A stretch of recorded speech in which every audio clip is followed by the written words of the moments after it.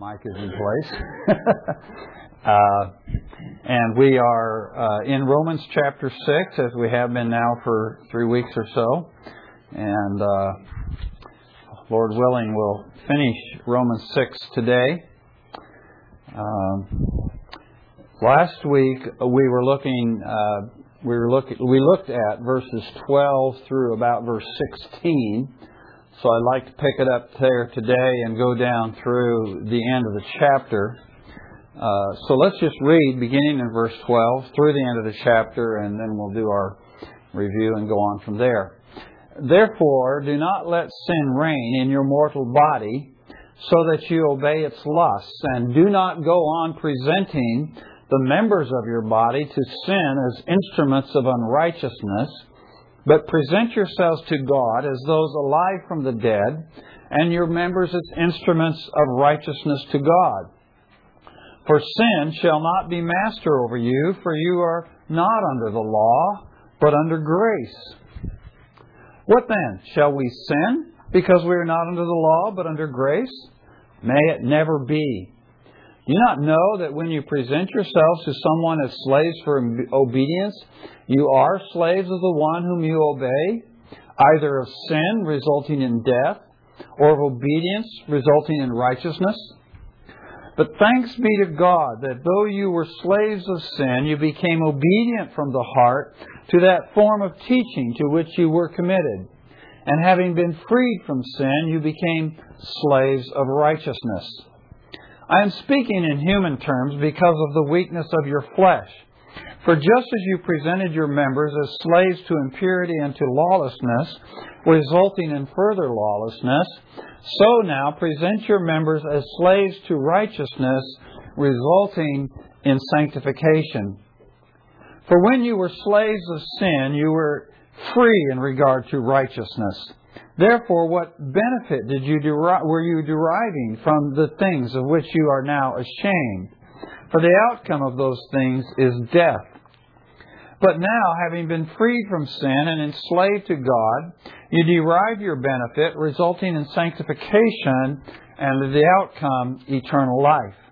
For the wages of sin is death, but the free gift of God is eternal life in Christ Jesus our Lord. Okay? So, as I said last week, we looked at verses 12 through about verse 16. What do you remember we talked about last week?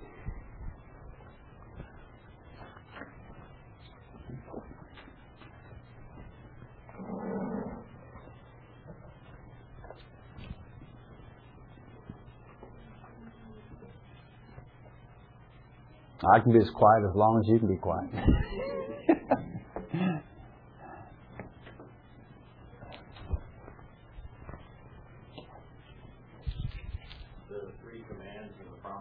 Okay. There are 3 imperatives and a promise. And what are those 3 imperatives? Do not let sin reign. Okay. Do not offer the parts of your body to sin. Okay. And offer your body as an instrument of righteousness. Okay. That's right. And the promise is? Sin shall not be your master. Okay. Why? We are under grace. Because we're under grace. We're not under the law. Okay? So those are his 3 imperatives and the promise that he gives us, or the assurance that he gives us in those verses. What else?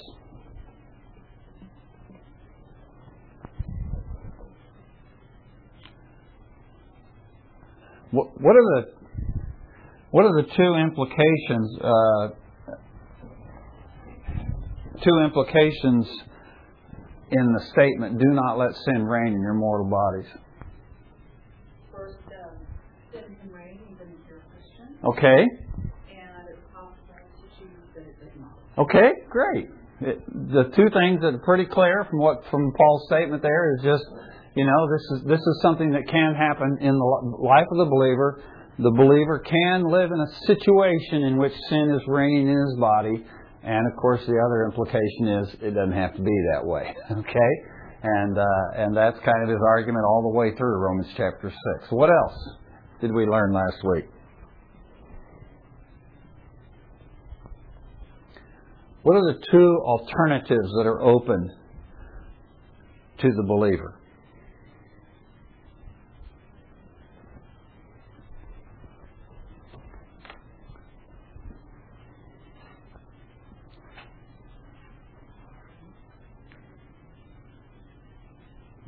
And I'll give you a hint. It's in verse 16.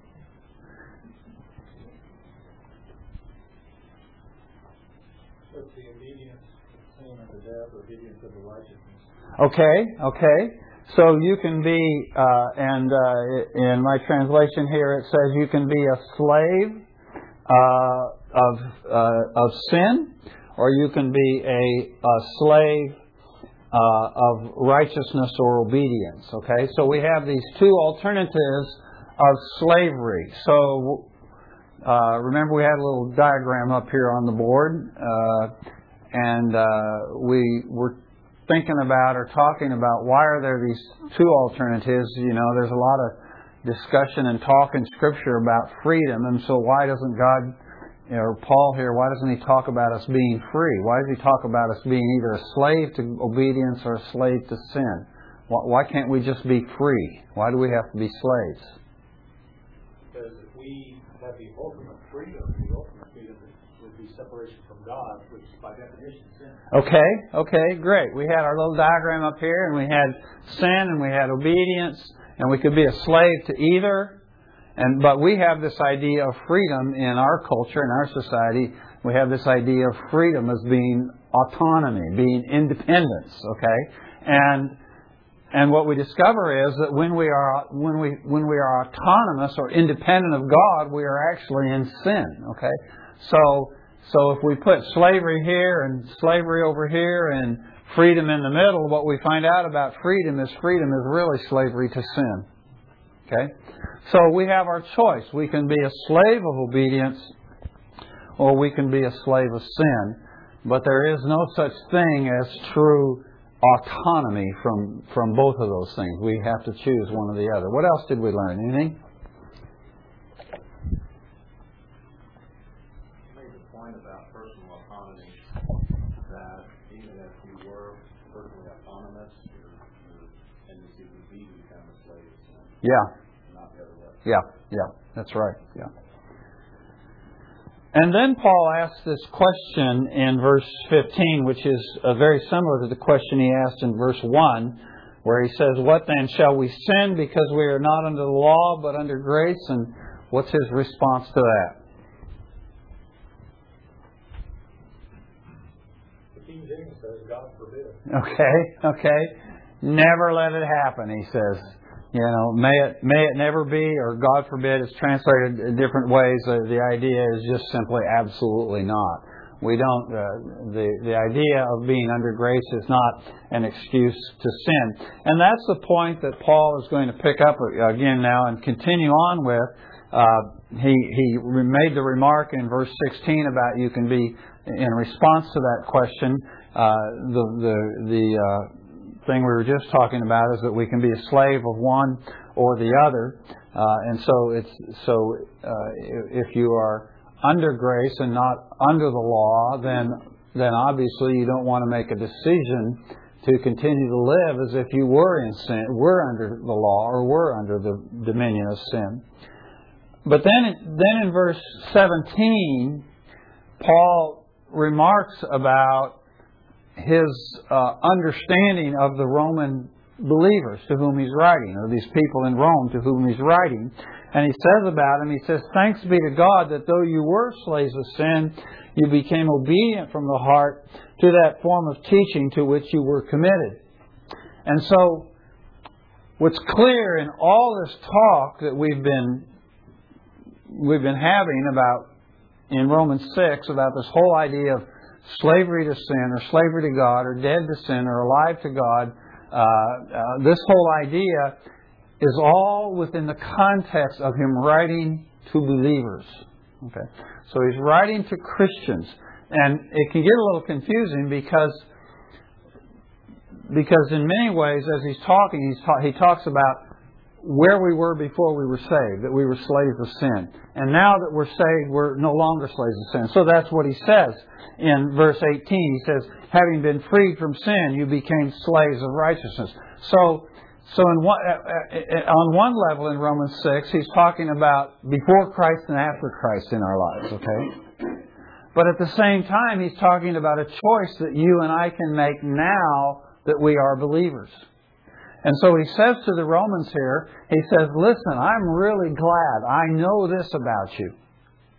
I know, he says in verse 17 there, that though you were slaves of sin, you became obedient from the heart to that form of teaching to which you were committed. And then you were freed from sin and became slaves of righteousness. So he says, I know this about you guys. So everything that he says about choosing between sin and obedience, or choosing between sin and God, he's really writing to believers. And you could think, well, he's writing to unbelievers, and he's saying, well, you need to forsake your sin and get saved. But that's not what he's talking about. He's talking to people who are believers.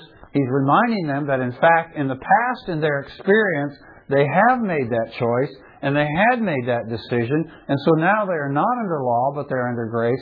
But now, as believers, they need to continue to make that same choice they made before, right? So that's the context that he's talking about. And I want you to notice what he says in verse 17. He says that though you were slaves, you became obedient from the heart to that form of teaching to which you were committed. And there's several things here we need to think about. Referring back to the conversion, their conversion experience, if you want to call it, of these Roman believers, he says, first of all, he says they became obedient from the heart. And then he says they became obedient from the heart to that form of teaching. Okay, and that's a significant term that he uses there, and we'll explore that in a minute. And then he uses the phrase, to which you were committed. All three of those phrases are significant, have some loaded meaning in them, so we want to explore that a little bit. First of all, he says you were obedient from the heart. The one thing that is true about every man and woman who comes to Christ is that when they come to Christ, they come as ones who are obedient from the heart. Okay? Now, if you think back on your own conversion, when you were really converted, when you came to Christ, if you can remember that back far back in ancient history, when you came to Christ, there may have been a real tug of war, a real struggle that went on just prior to your coming to Christ, right? And and there's the claims of Christ on your life, and you're considering those, but you're still thinking about your sin and how you like your sin, and there's all that kind of conflict going on. But when you finally come to Christ, when you finally make that choice, and however your conversion experience went, whether it was, by your bed at home, or sitting in your living room, or walking out in the trees, or walking down the aisle in a Baptist revival, or wherever it was, the one thing that is characteristic of all men and women when they come to Christ is they do it gladly from the heart. That's his characteristic. Now, of course, I know that C.S. Lewis talks about how he was dragged kicking and screaming into the kingdom. But what he's talking about there is that conflict that goes on. But when we finally make that commitment to Christ, we do it, as Paul says here, we obey from the heart. It's something we really want to do. I really want to give myself to Christ. It's what we call lordship evangelism. You cannot come to Christ conditionally. You cannot come to Christ under contract. You do this, God, and I'll do this, but I won't do the other. I'm not going to do this. So when you come to Christ, you don't come to Christ saying, well, God, I'm not going to give you this, and I'm not going to give you that, and I'm not going to give you this, but you can have this, this, and this. You don't do that. Now, that doesn't mean when a person comes to Christ that they understand and are fully committed to all that God is eventually going to require of them. Thankfully, when I came to Christ, and that was when I was a little, crumb cruncher, but when I came to Christ and when you came to Christ, thankfully we didn't know at that point what all it was going to cost us, right? And if we had, maybe we would have been a little more reticent, okay? So thankfully God doesn't show us everything. But of the things we know that He requires when we come to Christ, at that point when we came to Christ, of the things we knew He required, there was a gladness to obey. That's the way people get saved, okay? And Paul knows that about the Romans, okay? He knows that when they came to Christ, they came to God obedient from the heart. There was not a reluctance or a resistance to God when they finally made that commitment. Okay. Then he says, well, to what were they obedient? Well, he says they were obedient to that form of teaching. Okay. And the word there that's used, that's translated in my Bible as form, kind of carries with it this idea of this body of truth. Or we might say, if we want to use a high church term, a catechism. Okay, it's a body of truth or a catechism that the church, the people of God, made sure that everybody who came to Christ understood. We have something like that here at Trinity. It doesn't necessarily have to do with when a person's saved, but when somebody comes and they want to join the church here at Trinity, we have them go through the Discovering Trinity classes, right? It's about 6 weeks of classes that they go through to find out what Trinity is all about and what their opportunities of ministry are and what we believe as a church and what are the things that when they come to Trinity that they're committing themselves to when they join the church. Okay, so it's a body of truth and a body of information that we give to new members when they come to the church. Well, typically in the New Testament era, when someone came to Christ, they were given this body of information, this form of teaching, this catechism, if you will, this system of teaching of the basic information that they needed to have as new believers. That's why Paul could say earlier in the chapter when he could say, listen, when you got baptized, you knew this is what it meant. The reason Paul knew they knew that is because he knew that all believers got this information. It's kind of like, of course I didn't actually have one, but it's kind of like they had a pamphlet that they hand out to every new believer and says, this is it. This is the basic stuff you got to know. Okay. So the point that Paul's making here is there is a body of truth that when you were saved, you knew you were committing yourself, or you were being committed to. Excuse me, I need to phrase that carefully here, and I'll show you why in a minute. But there's a body of truth that you were being committed to, and you did it from the heart. So when you came to Christ, maybe one of the first things that happened when you came to Christ, to some people this is true, maybe one of the first things that happened when you came to Christ is you were given a Bible. Okay, well that's kind of overload because it's going to take you a lifetime to figure out what all that's about, okay? But that's your catechism. If that's what was given to you, that's your catechism, that's your form of teaching. And when somebody handed you the Bible, you hadn't opened it and read all the things that God required you had, but somebody gave you that Bible and you were a new Christian and your heart said, I want to do that. I want to live by the Bible. Okay? That's what Paul's talking about, that heartfelt desire just to do what God says. Okay? Well, he says that form of teaching to which you were committed. Now, what's interesting about that is that's in the passive voice. Okay? So if something's in the passive voice, what does that mean? Okay, if something happens to you rather than something you do. Typically, when I read this verse, I go, it's something that I committed myself to. But that's not what it means. It doesn't mean that they committed themselves to this teaching, but rather that when they were converted, when they were led to Christ, and they were catechized, that is, that they were taught in these basic things of the truth, that whoever did that, who led them to Christ and catechized them or instructed them, was turning them over or handing them over to this truth. So that when, to use our example from a few moments ago, when you were saved and somebody handed you that Bible, What they were really doing is they were turning you over to the Bible. And it is their hope and their desire that this body of truth, the Scriptures that they had just placed in your hands, would transform your life, would rule in your life. You were being committed over, or shall we say, enslaved to this body of truth. That's what happened when you were saved. When you were saved from the heart, you obeyed that body of truth to which you were enslaved when someone gave that truth to you. And Paul knows this about the Romans. So I know this is true about you.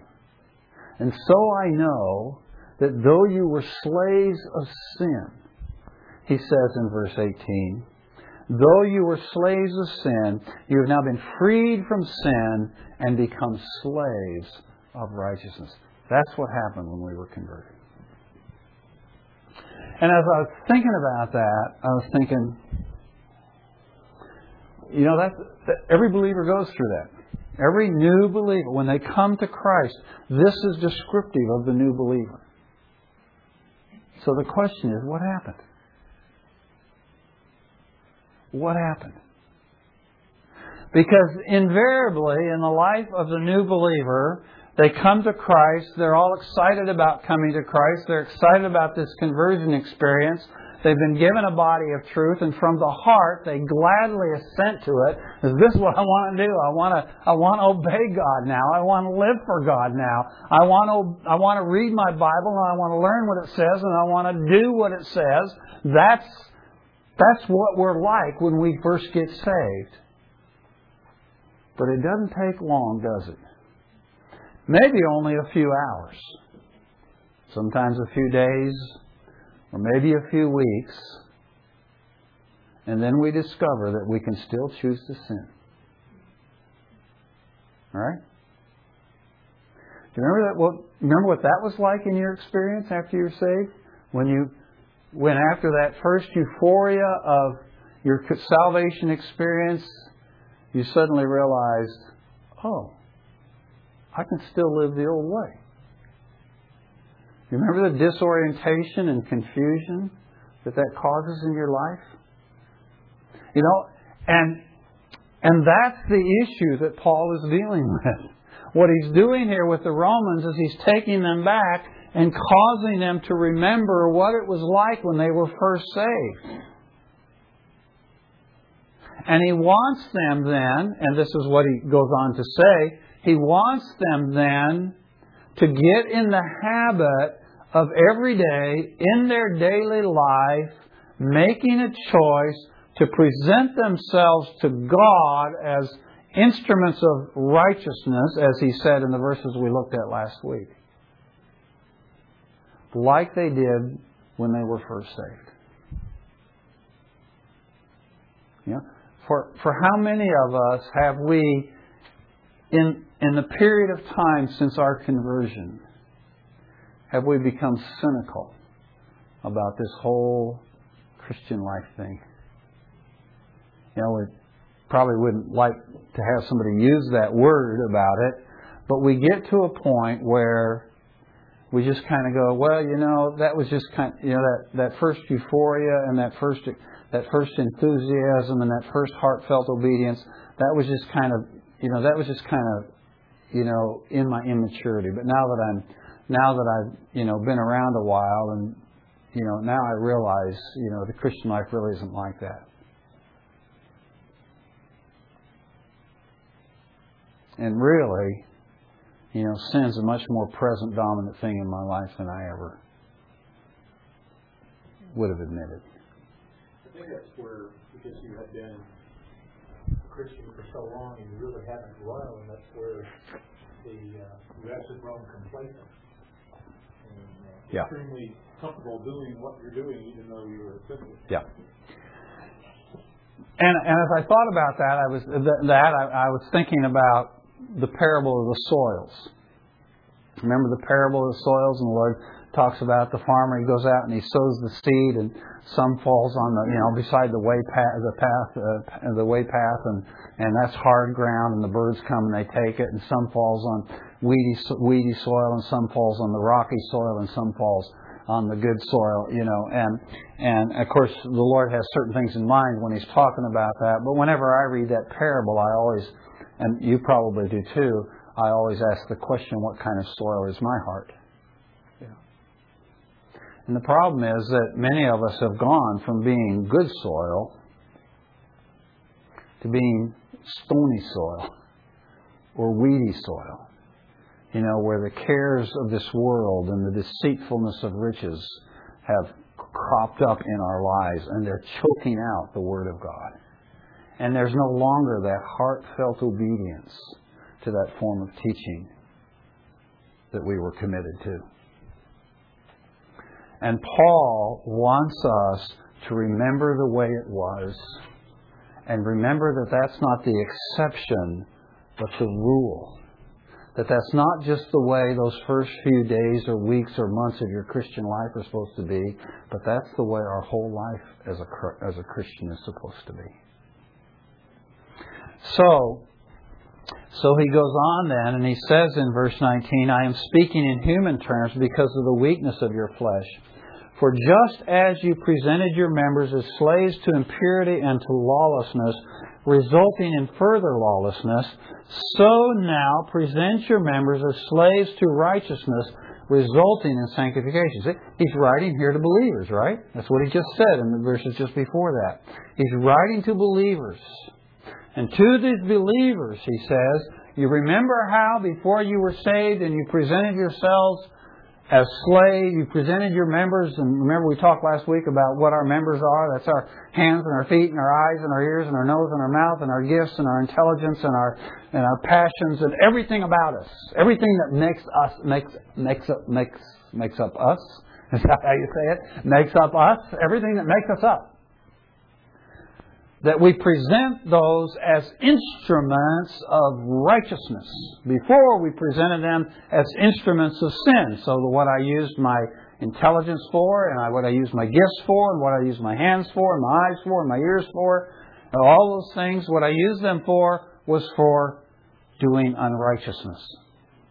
But now, as a believer, I am called to make a presentation to God on an hour-by-hour, day-by-day basis. I am called to make a presentation to God of these members to Him to be used as instruments of righteousness. So God, today, when I leave church here and I go home, how can I use these members to serve the purposes, your purposes, of accomplishing righteous works? With my friends, with my neighbors, with my family, at work, in my leisure, when I'm watching the Super Bowl tonight. How can I use my members as works of righteousness? Here they are, God. They're available to you. That's what He tells us to do in verse 19. Now, I want you to notice something else about verse 19 that's really important. And that is that this slavery thing is dynamic, it's not static, as John Stott says. Okay?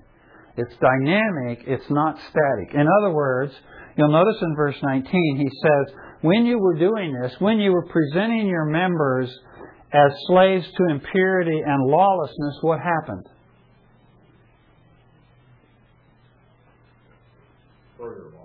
Resulted in further lawlessness. Okay.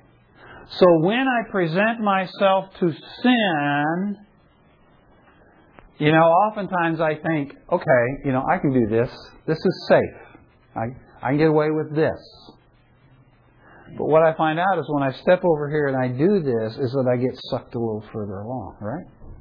It's easier to slide further and further down the scale. Yeah. It's what we call the slippery slope, right? And that's what sin is. It's a slippery slope. And I think I can just step just a little bit here. Do I have time to tell this little funny story? When I was a young fellow, this is about the time I got out of high school or whatever, And we lived in Colorado Springs. And out on the southwest corner of Colorado Springs, there's a big, huge city park called North Cheyenne Canyon.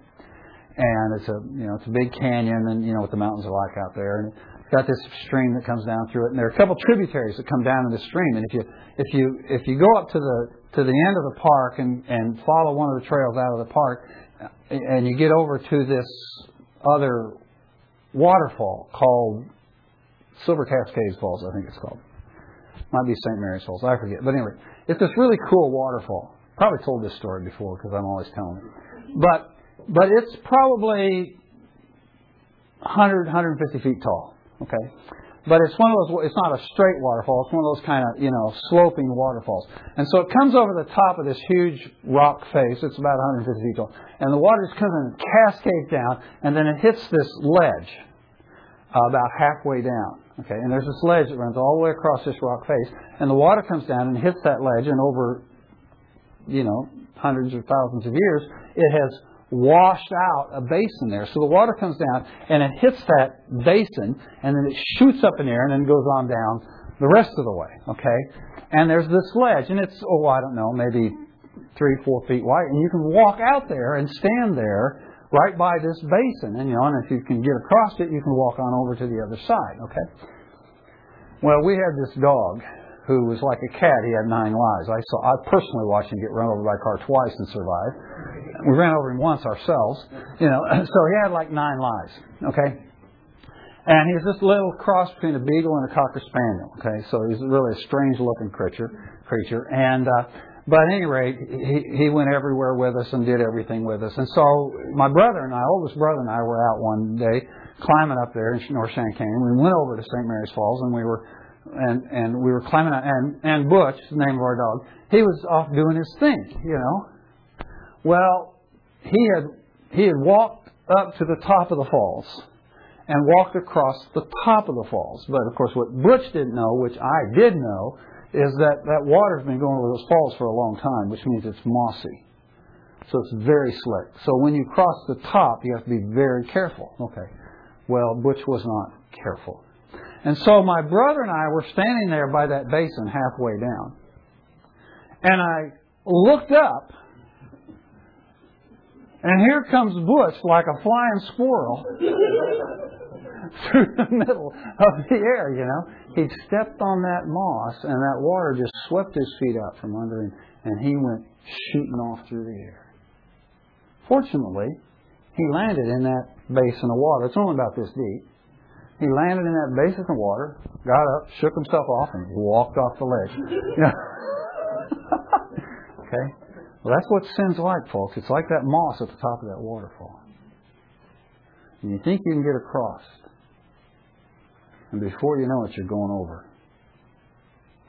Somebody has said, and I don't know who said this, but it is so true. Somebody had said one time that sin will take you further than you want to go, and it will keep you longer than you want to stay, and it will cost you more than you want to pay. Isn't that your experience? It's my experience. You see, slavery to sin is not static, it is dynamic. We don't just do one thing and then that's it. But it sucks us in, and it takes us further than when we want to go, and it keeps us longer than we want to stay.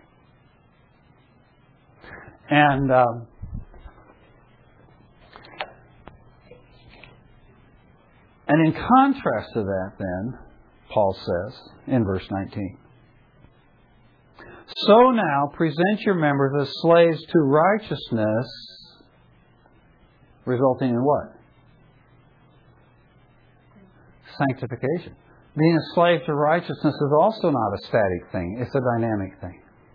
And what that means is that as I make a choice to present my members to obedience, to be a slave of righteousness, as I make that choice to do that, it activates a process in my life. So when I choose to obey and follow God and I make this initial step of commitment to obey and follow God on any given day, it has the effect of leading me in the process of sanctification. And as this process of sanctification goes on, I get more and more like Christ. And ultimately, at the end of sanctification, he tells us in this passage, is eternal life. Now, it's not to say that we're saved by sanctification, but this sanctification process is leading us on in this experience of eternal life. So it's a dynamic thing. And we get to choose which dynamic we live under. Do we live under the dynamic of sin, which results in further lawlessness and further impurity and greater death? Or do we choose to live under the dynamic of obedience, which results in greater and greater righteousness and greater sanctification? Ultimately, realizing its full realization in eternal life.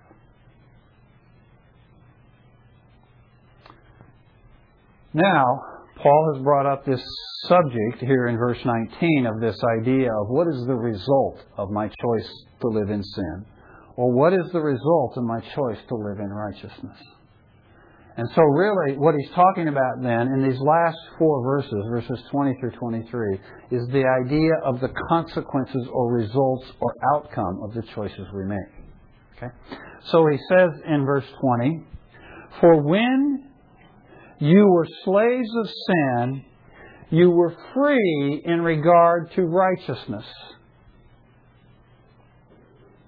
Therefore, what benefit were you deriving from the things of which you are now ashamed? For the outcome of those things is death."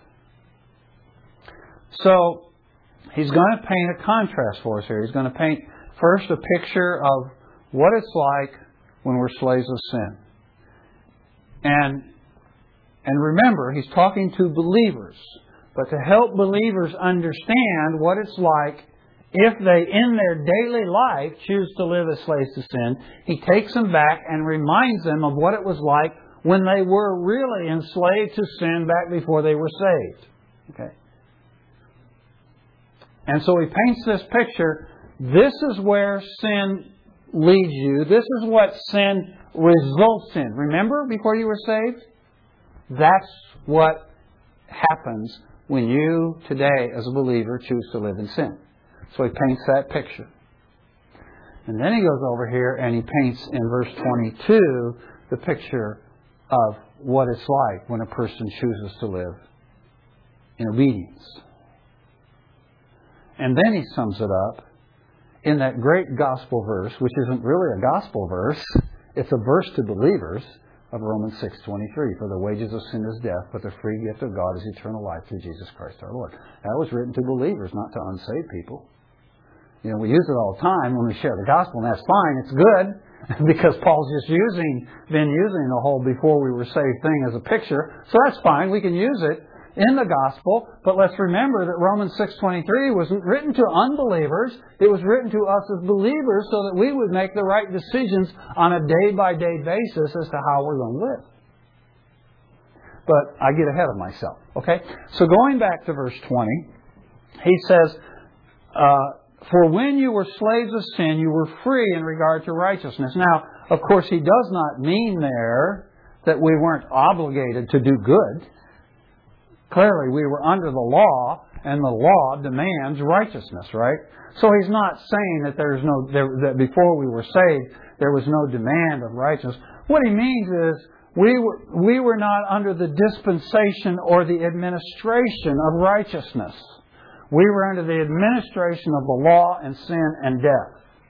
We were not under the administration of the law of righteousness. Okay? But really, by this time, Paul has moved on. And what he's really thinking about chiefly, and you'll see this in the next verse, what he really has in mind here, that when you were free from righteousness, is really you were free from the benefits of righteousness. When you were a slave of sin, you were free from the goodies that righteousness provides. Okay? And that's clearly what he's talking about. Look at the next verse. He says, therefore, because you were free from righteousness, therefore, he says, what benefit were you deriving from the things of which you are now ashamed? For the outcome of those things is death. Now, you need to remember at this point that Paul, of course, when he wrote this, presumably, unless he writes like some of us, he put in all his punctuation marks, okay? But when the scribes, the guys who were responsible for making the copies, the old version of the Xerox machine, the guys that were responsible for making the copies of the New Testament letters and scriptures and Old Testament too, okay? Now they were writing on a material that was very expensive. They were writing on this parchment stuff, and it was really costly to produce this stuff, okay? So they needed to economize. Now, if we'd only done this in English class, it would have been much easier if we'd been more concerned about saving paper. But my teachers always wanted me to put in the punctuation marks. But what these scribes did, and what you have a room full of scribes. They all have a desk, and they're all copying, and some guy's standing up front reading the original text, okay? And then everybody else is writing. But they get to leave out the punctuation marks, okay? Because they're trying to save parchment. Okay? So they leave out all the punctuation marks and all the capitalization. Okay? They leave all that out. So if you look at these ancient manuscripts, it's just one, New Testament manuscripts, just one Greek letter right after another, just ad infinitum, just line breaks is all there are. Okay? And you have to figure out where the sentences start and where they stop and which ones are questions and which ones aren't and where the commas go and where the quotation. You have to figure all that out. And usually it's fairly easy to do from the context. You can figure it out. But there are places where we're just not sure where the punctuation goes, and this is one of those places. Okay? We're just not exactly sure in verse 21, exactly where the punctuation goes. Really, when all is said and done, it doesn't make a world of difference. There is a slight different emphasis depending on where you put the punctuation mark. But the question is, it is a question, but the question is, where does the question mark go, okay? And the question is, therefore, what benefit were you deriving from the things of which you are now ashamed, for the outcome of those things is death. And because it's the job of the interpreter to figure out where the punctuation goes, and not the job so much of the translator. In other words, the translator does put in the punctuation, but really when he's doing it not by the science of translation, but by the science of interpretation, if you will. He's going, well, this is, within the context, this looks like where the punctuation should go. And so in my Bible, the translators, and I think in most of your English Bibles, you'll notice that the question mark comes after the word ashamed, right? But some commentators believe that the question mark should come after it says, therefore, what benefit were you then deriving? So after the word deriving, the idea is, what benefit did you get? And the word that's translated in my Bible here, benefit, is translated in many other places as the word fruit. It is the word fruit. That's the idea of the fruit that comes from something, okay? And in almost all cases, when Paul uses this word fruit in the New Testament, perhaps in all of his cases, I'm not sure, but certainly in most of them, when he uses the word fruit, he uses it in a positive sense. So even, for example, in Galatians chapter 5, where he's talking about the fruit of the Spirit, remember there at the end of Galatians 5, he talks about the fruit of the Spirit. He doesn't talk about the fruit of the flesh. He talks about the works of the flesh and the fruit of the Spirit. He always uses fruit in a positive sense. Okay, so it's possible here that what he's saying here is, what positive thing did you get? Question mark. Then the answer is just an understood answer. The answer is nothing. And then he goes on to say, what you really got was not a benefit or a fruit. What you got was shame and death. Okay. So that's one way to punctuate the verse. The other is the way you see it punctuated here, which is, well, what were your benefits that you got from the things of which you are now ashamed? Because those things result in death. So ultimately, it's just a little bit different emphasis, but ultimately the question still remains, or the point still remains, that when you live as a slave to sin, what was the result? Death and shame. Shame and death. You know, it's that adage again, you know. Sin always takes you further than you want to go, keeps you longer than you want to stay, and makes you pay more than you want to pay. Right? And what you find out about sin is that always, ultimately, it results in shame and death. Do you remember those things you engaged in before you were saved? That you were so reluctant to give up for eternal life? What do you think about that stuff now? You're ashamed of it, aren't you? It's always the result of sin. Yeah. Death there, talking about literal death, or is it talking about possibly the death of the flesh? Actually, that's a very good question, and I think it's both. I think, and most commentators agree, ultimately he's talking about spiritual death, okay? And of course he's connecting it with the death that everyone who's a sinner encounters, okay? In other words, eternal separation, okay?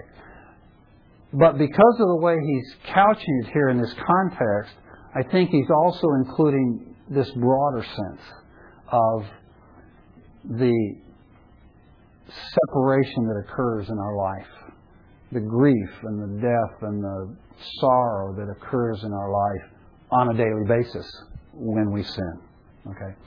So that the unbeliever, he experiences not only death at the end, but he experiences on a daily basis in his life, he experiences death, which is, remember, in the New Testament or in the Scriptures as a whole, isn't so much the idea of, you know, laying in a casket.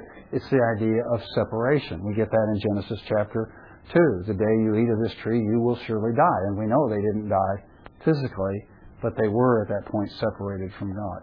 So to answer your question, I think that it has the connotation or the sense of all these negative consequences that come in our life as a result of sin. Does that answer your question? Okay. And that's a good question. I did want to address that, so thanks for asking it. Yeah. Yeah, Rick, it's interesting you were talking about the punctuation, but I'm on the King James Version in today. And it's almost like the person who did this is hedging. Because verse 21 says, "What fruit has you eaten in those things whereof ye eat now ashamed?" Question mark. But then it says, "For the end of those things is death. For the end of those is sin." The F in 4 is a small 4. Yeah. Or a small F. Okay. So it's like they're hedging. Yeah. Not really starting.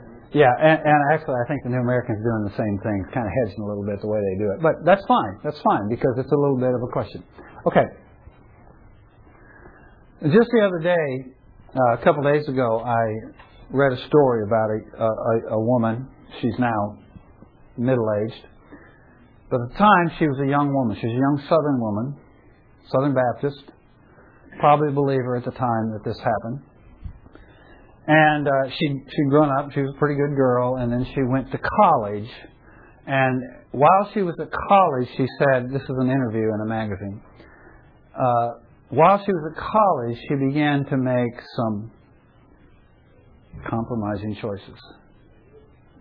She began to do the kind of thing we're talking about here in Romans chapter 6. She began to present herself as an instrument of unrighteousness. And so, first it began with, when she was in high school and stuff, she would only date Christian guys and that sort of thing. That can be kind of risky. But when she got to college, she found out she could get away with dating non-Christian guys. And so she started doing that. And she kind of began to compromise in some areas. And then about the time she graduated from college, she was date raped by a non-Christian guy that she was dating. And that kind of wiped her out spiritually, and she kind of started down this downhill slope spiritually in her life. And this went on for a number of years. And her name was Donna. And over a period of time, then eventually she kind of, I don't know how this happened, but she began to kind of make connection with and mix with people that are kind of high-powered and highfalutin, and eventually she ended up being introduced to this really powerful, influential, famous person here in America, and she went out on a boat with him, and I don't know what all happened. She didn't go into the story in the interview, but then But then eventually, she knew she was doing wrong. She knew this wasn't right. And then eventually this guy asked her to come up to Washington, D.C. and see him.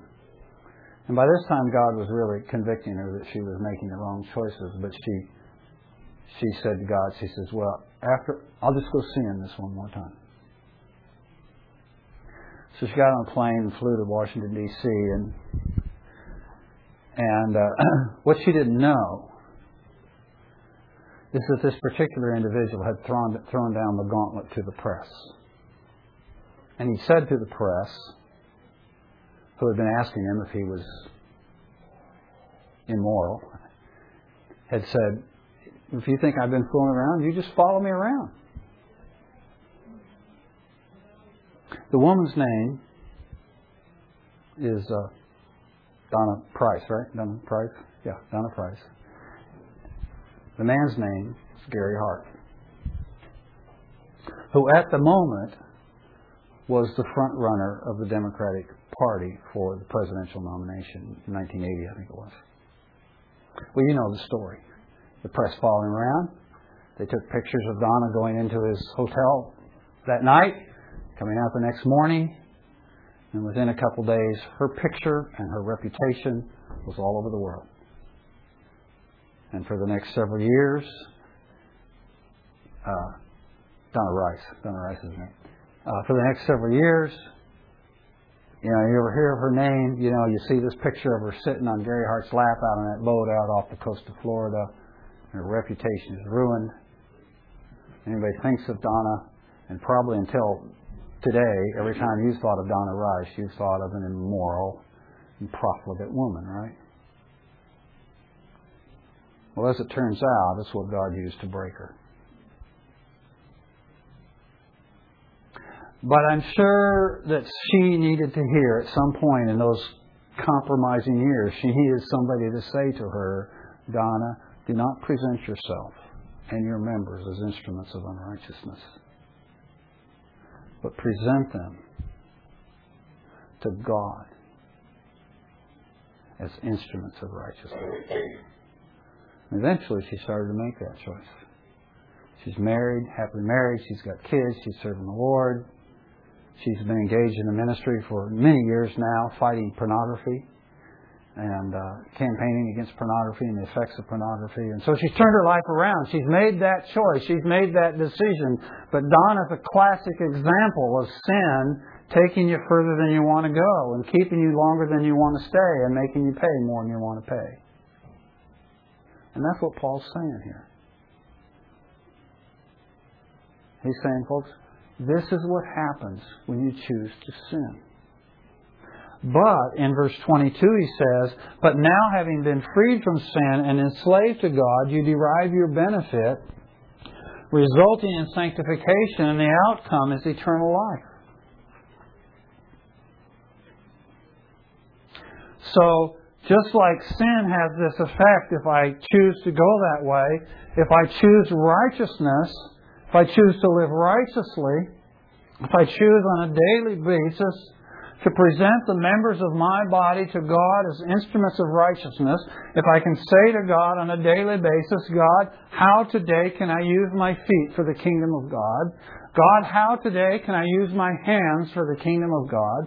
How today can I use my gifts and my mind and my intellect and my skills for the kingdom of God and for your glory, and to love your people and to love the lost and to benefit the world and to glorify Christ? How can I do that?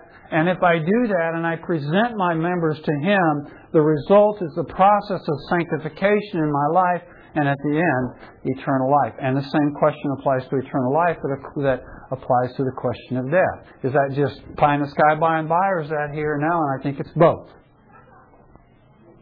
That when we choose to live that kind of a life, we experience a righteousness, we experience a process of sanctification in our life that causes us to experience a life that we could never have known had we not chosen to present ourselves to God. And so he sums it all up then in verse 23 when he says, for you believers, remember this. The wages of sin is death. But the free gift of God is eternal life through Jesus Christ our Lord. And so as I face this struggle, and it is a struggle, and we'll talk about it as we go on in Romans 7.